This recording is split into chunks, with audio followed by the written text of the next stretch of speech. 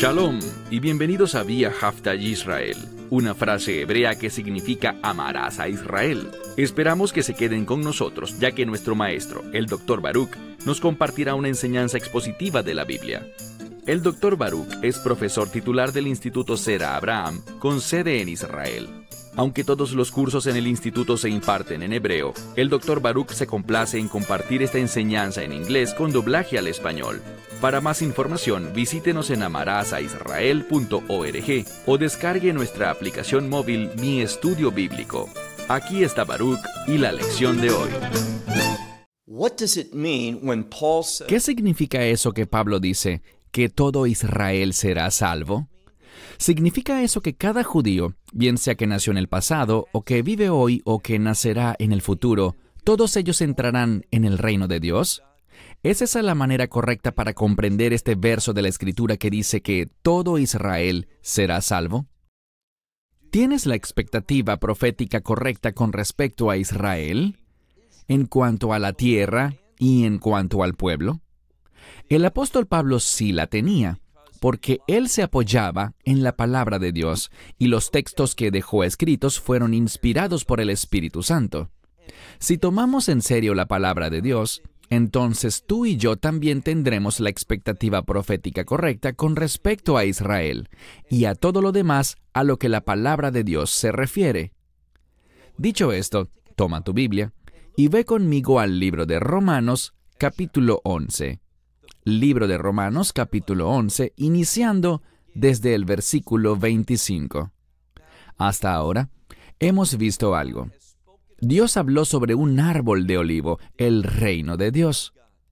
Y Él dijo que en el pasado estas ramas fueron cortadas, ramas judías, con el fin de que ustedes, las naciones, pudiesen ser injertadas. Y Dios tiene un maravilloso plan que consta en lo siguiente. Él le ha hecho un llamado único al pueblo judío mediante un pacto con Él para usarlos. Cuando hablamos del llamado o del pueblo escogido, eso tiene que ver con el propósito de Dios. Y Dios deseaba usar a Israel con el objetivo de bendecir a las naciones de la tierra. Esto es lo que vemos cuando regresamos al libro de Génesis, capítulo 12, con el pacto abrahámico, y vemos que Dios usará a Israel a pesar de su desobediencia. Pero recuerden un principio: uno jamás es bendecido por actuar desobedientemente. Ellos no cosecharán nada bueno por medio de desobedecer a Dios. Pero Dios es libre y soberano para usar lo que desee. Él no es el causante de la desobediencia, pero Él puede usar la desobediencia con el fin de avanzar y cumplir sus propósitos. Y vimos que la transgresión de Israel, su desobediencia, permitió que el Evangelio saliese hacia el mundo entero, y muchos gentiles, personas no judías, llegaron a la fe, permitiendo que el Evangelio creciera con poder entre las naciones de la tierra. Pero debemos recordar lo que proféticamente Dios ha dicho, y me refiero a que en los últimos días, antes de que el reino sea establecido, Él traerá un remanente a la fe, y entonces el reino de Dios será establecido.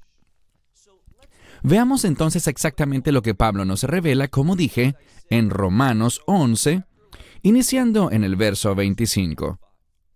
Él le habla a creyentes, a todos los creyentes, pero especialmente a los que no son descendientes de judíos.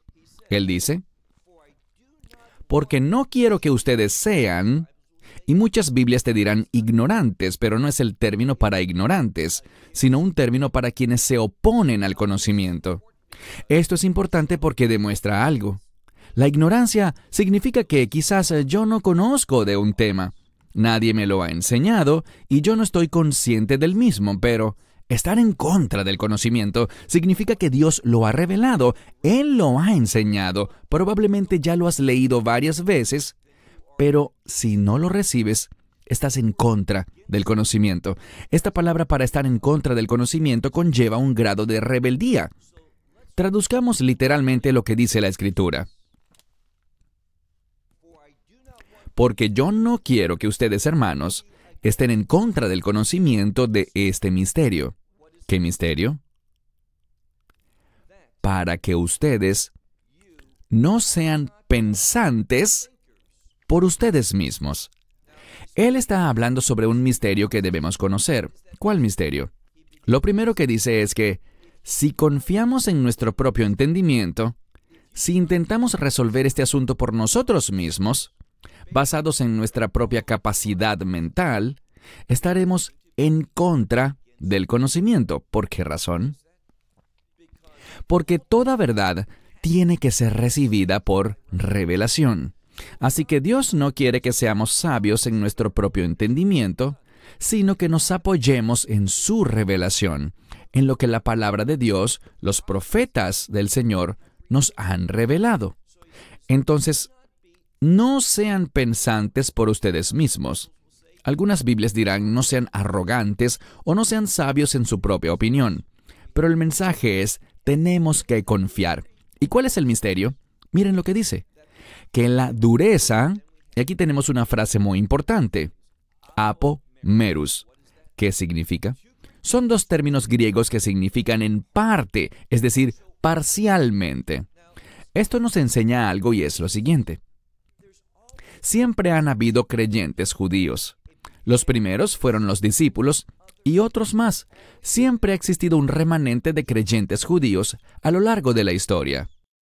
Pero lo que debemos anticipar es que en los últimos días, y un lugar donde lo vemos bien es en la profecía de Zacarías. Él dijo en Zacarías capítulo 12 que el Mesías regresará. Esta es su segunda venida. Él liberará al pueblo judío y ellos verán su poder salvador en un plano físico, es decir, los liberará de todas las naciones de la tierra. Y lo mirarán a él, dice la Escritura, y se lamentarán. Ellos lo reconocerán como el Salvador crucificado, aquel que fue rechazado por la mayoría del pueblo israelita y que vendrá un gran día de salvación. Mirarán al que fue traspasado y lo recibirán, entendiendo el Evangelio. Y un remanente, ¿qué remanente exactamente? En esa misma profecía de Zacarías, dice que en los últimos días, 2/3 se perderán, es decir, serán masacrados durante el tiempo que se conoce como Etzeragile Yaakov, el tiempo de la angustia de Jacob. Me duele decir esto. Nadie quiere ver morir a sus semejantes, pero esto sucederá. Sin embargo, 1/3 de ellos llegará a la fe en ese mismo mensaje del Evangelio. ¿Cómo sucederá esto? Bueno, mire de nuevo. Versículo 25, donde dice al final, puesto que el endurecimiento, en parte, le ha acontecido a Israel. Este término para acontecido significa que es algo que ocurrió en el pasado. Desde nuestra perspectiva hablamos de hace muchísimos años. Ha seguido siendo así hasta hoy y continuará igual en el futuro hasta que algo ocurra. Y Pablo nos revela sin la menor duda. Él nos revela de qué evento se trata, cuál es el acontecimiento que producirá un cambio espiritual en el pueblo judío. Dice aquí que el endurecimiento en parte le ha acontecido a Israel hasta que la plenitud de las naciones, podríamos decir la plenitud de los gentiles, haya entrado. ¿Qué significa que hayan entrado? Que hayan entrado al reino de Dios, que hayan sido injertados. Cuando la totalidad de esas almas gentiles hayan llegado a la fe, cuando ese número, cualquiera que sea, solo Dios la sabe, pero cuando la totalidad de los gentiles haya entrado, haya llegado a la fe, recibido el Evangelio, entonces, ¿qué pasará? Leamos el siguiente verso, el verso 26. Leemos. Y luego, todo Israel será salvo. ¿Qué quiere decir ese término todo Israel? Si lo entiendes como que se refiere a todo el pueblo judío, has olvidado todo lo que hemos aprendido. Israel tiene dos definiciones diferentes. Recuerda el versículo que en otros estudios he compartido, Romanos 9:6, que dice, no todo Israel es Israel. ¿Qué quiere decir? No todo el pueblo judío, esa es la primera definición de Israel, pueblo judío. No todo el pueblo judío es de Israel. Y allí está la segunda definición, el pueblo del reino. ¿Qué acabamos de aprender? Que el pueblo del reino estará compuesto tanto de gentiles, muchísimos gentiles, y también de personas judías. Entonces lo que Pablo dice es que Dios tiene un programa, Él tiene un plan. Él ha juzgado algo, y eso es lo que es. Se trata de un Israel, un pueblo de reino, que está compuesto tanto de judíos como de gentiles. Así que lo que dice es lo siguiente. Debemos tener la expectativa de que habrá un componente judío y un componente gentil dentro del reino de Dios.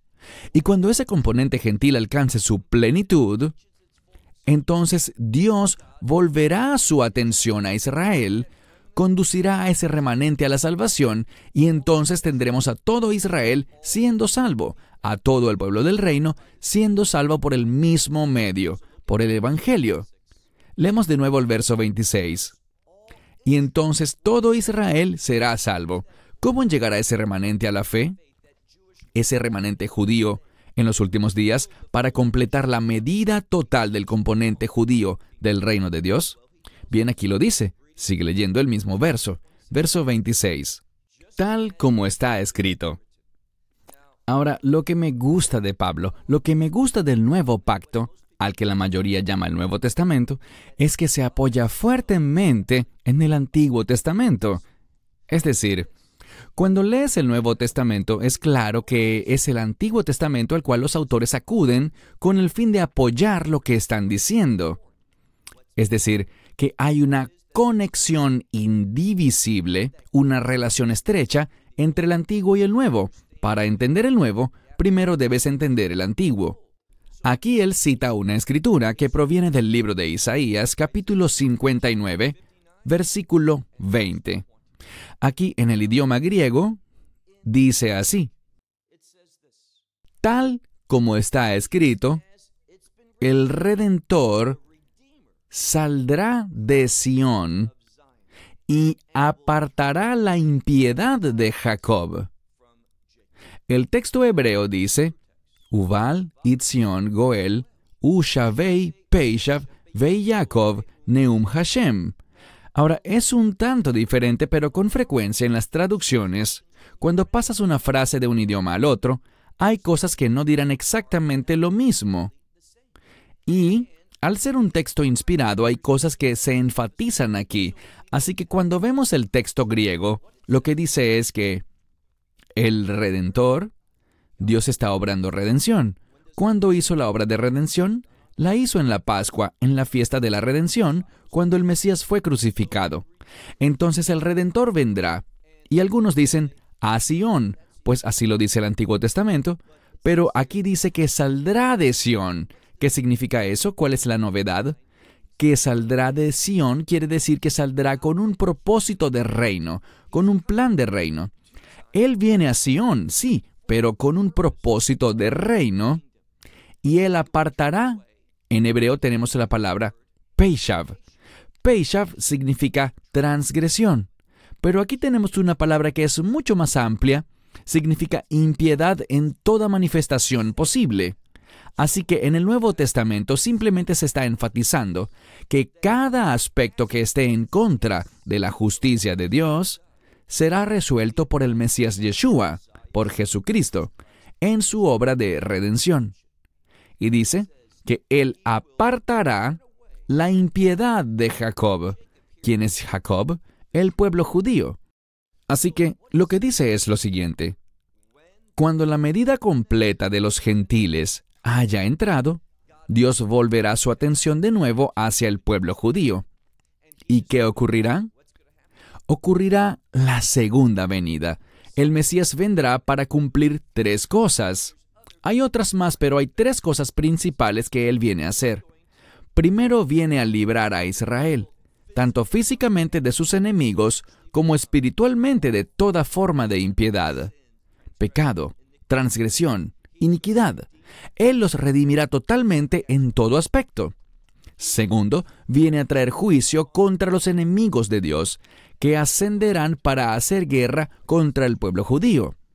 Y lo tercero y último que Él vendrá a hacer será establecer el reino.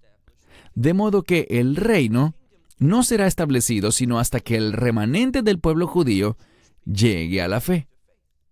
Hemos visto que Pablo, en las últimas 2 lecciones anteriores, dijo que deberíamos esperar eso. El problema es que demasiada gente no lo hace. Demasiada gente enseña la falsa doctrina de la teología del reemplazo, según la cual Dios ya terminó con Israel, que ya no tienen importancia ni la tierra de Israel ni el pueblo de Israel, el pueblo judío en líneas generales. Eso es una falsa doctrina. No es lo que Pablo enseñó ni lo que nos viene revelando. Así que no estemos en contra del conocimiento de la revelación de Dios y de las cosas que deben ocurrir para que el reino sea establecido. Él también dice, miren el verso 27, y este será mi pacto con ellos, su pacto con ellos. Él cumplirá las obligaciones pactadas. Así que dice, este es mi pacto con ellos. Cuando, literalmente dice así, cuando, no sabemos en qué momento, cuando yo aparte o quite los pecados, sus pecados. Entonces podemos esperar algo. Dios es fiel a su pacto. Viene un tiempo cuando Dios, de manera poderosa, removerá los pecados. Ahora, Él ya hizo la obra. ¿Cuándo la hizo? Hace unos 2000 años atrás, en Jerusalén, cuando Yeshua murió en la cruz. Pero hasta que la persona lo acepte, no hay mérito. Su sacrificio no tendrá efecto en esa persona hasta que lo reciba por fe. Y esto es lo que deberíamos esperar. Viene un tiempo en el que un amplio remanente, 1/3 del pueblo judío, llegará efectivamente a la fe. Él redimirá, Él removerá y quitará los pecados del pueblo judío. Y pasemos ahora al verso 28. Aquí tenemos una construcción, 2 palabras griegas que son parte de 2 frases distintas. Las 2 palabras griegas, men, dei. Cuando se utiliza esta construcción, lo que se está diciendo es, bueno, por un lado esto y por el otro lado aquello. Esto es lo que se nos dice aquí. Miren el verso 28. Por un lado, en cuanto al Evangelio, ellos son enemigos. ¿Por qué? Por causa de ustedes. Es decir, Dios dice, voy a utilizar al pueblo judío para bendecir a los gentiles, y los judíos en cuanto al Evangelio son enemigos. ¿Todos ellos? No, pero la mayoría, en un sentido general. Y debido a este rechazo al Evangelio, pues eran enemigos, ¿qué pasó? Ya se nos dijo. Durante 2 semanas estudiamos que debido a este rechazo, el Evangelio salió al mundo. Fue riqueza a las naciones. El Evangelio se extendió para enriquecer con la palabra a los gentiles. Y estamos leyendo que eso era parte del plan. Ellos eran enemigos anteriormente del Evangelio. Pero dice que, por otro lado, en cuanto a la elección, ¿qué es la elección? No crean en los falsos maestros que dicen que la elección y la predestinación determina quiénes estarán en el cielo y quiénes no. La elección, ese término tanto en hebreo como en griego, significa una simple selección. Y Dios, en su soberanía, ha seleccionado a Israel. Los ha elegido con un propósito, para que les sirvan. Y por tal razón, miren lo que dice el texto. Pero, por otro lado, en cuanto a la elección, ellos son amados por causa de los padres, de los patriarcas, Abraham, Isaac y Jacob. Él será fiel a los patriarcas y obrará hasta cumplir sus promesas de pacto. Pero Él no violará ninguna de sus palabras. Él dice, mira ahora el verso 29, porque irrevocables, es decir, que no cambian. Por esto es que la teología del reemplazo es antibíblica, porque implica que Dios cambia, pero Dios no cambia. Dice, porque irrevocables, incambiables, son los dones y el llamado de Dios. ¿Qué significa eso? Dios llamó a Israel con un propósito, y Él los equipó, les dio dones, principalmente su palabra, y también habilidades con el fin de que pudieran ser usados por Él para cumplir su propósito. Y a pesar de que pasó un largo tiempo de desobediencia y rebeldía, Dios es fiel a su palabra, y Él producirá su cumplimiento. ¿Para todo aquel que nazca judío? No. Si tú mueres sin fe, que seas judío o gentil, no hace diferencia. Si mueres sin fe en el Evangelio, estarás eternamente perdido. Pero Dios traerá a un remanente del pueblo judío a la fe en los últimos días. El Mesías regresará. Ellos lo mirarán y se darán cuenta de quién es, de lo que ha hecho, y lo recibirán. Él les otorgará la redención física de sus enemigos y, en última instancia, la redención espiritual, cuando remueva el pecado, sus pecados. Entonces leemos aquí que los dones y el llamado de Dios son irrevocables. Verso 30. Ahora nos comentará sobre su plan. Dice aquí en el verso 30. Pues, tal como ustedes, ¿a quién se dirige? Está hablándole a los gentiles. Tal como ustedes una vez, es decir, en el pasado, anteriormente, y de nuevo, está hablando sobre los gentiles en un sentido general. Tal como una vez ustedes eran desobedientes a Dios, piensen en eso. Gentiles, idolatría, religiones paganas y todo lo demás.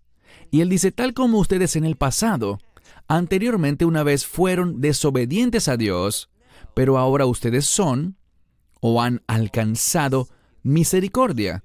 Se les ha dado misericordia por esta desobediencia. ¿No es verdad?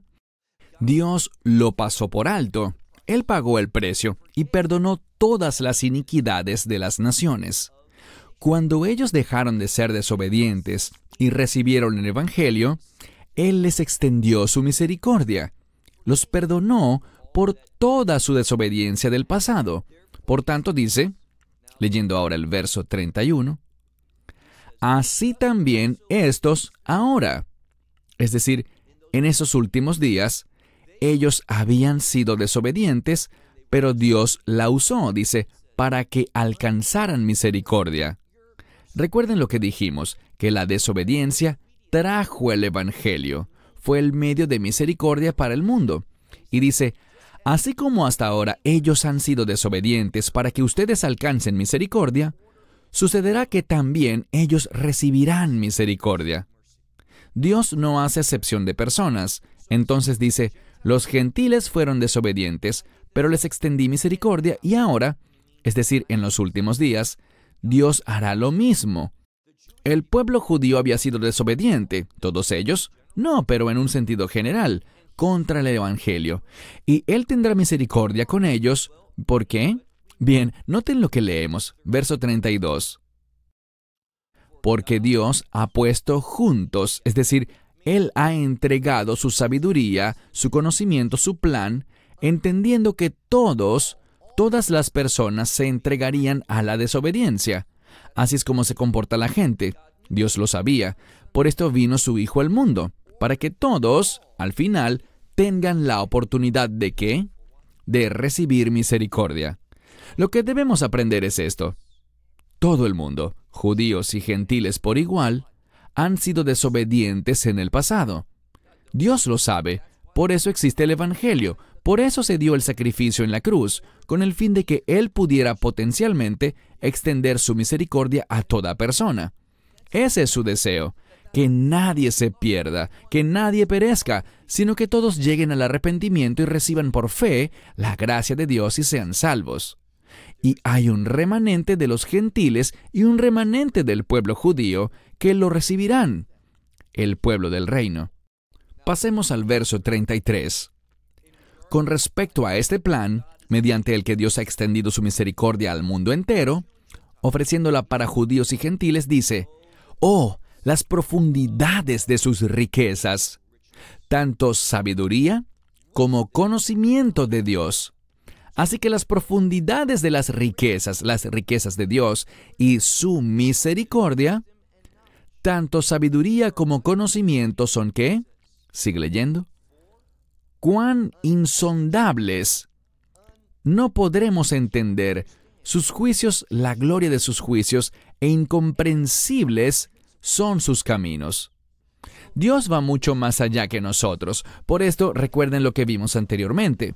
No podrán pensar en estas cosas por ustedes mismos y llegar a una conclusión correcta. Así que dice, «Oh, las profundidades de sus riquezas, tanto de su sabiduría como del conocimiento de Dios, son insondables sus juicios e incomprensibles sus caminos». Porque, ¿quién conoce la mente del Señor? ¿Y quién es su consejero? ¿Quién puede convertirse en consejero para Dios? No podemos darle consejos, simplemente aceptamos lo que revela su palabra.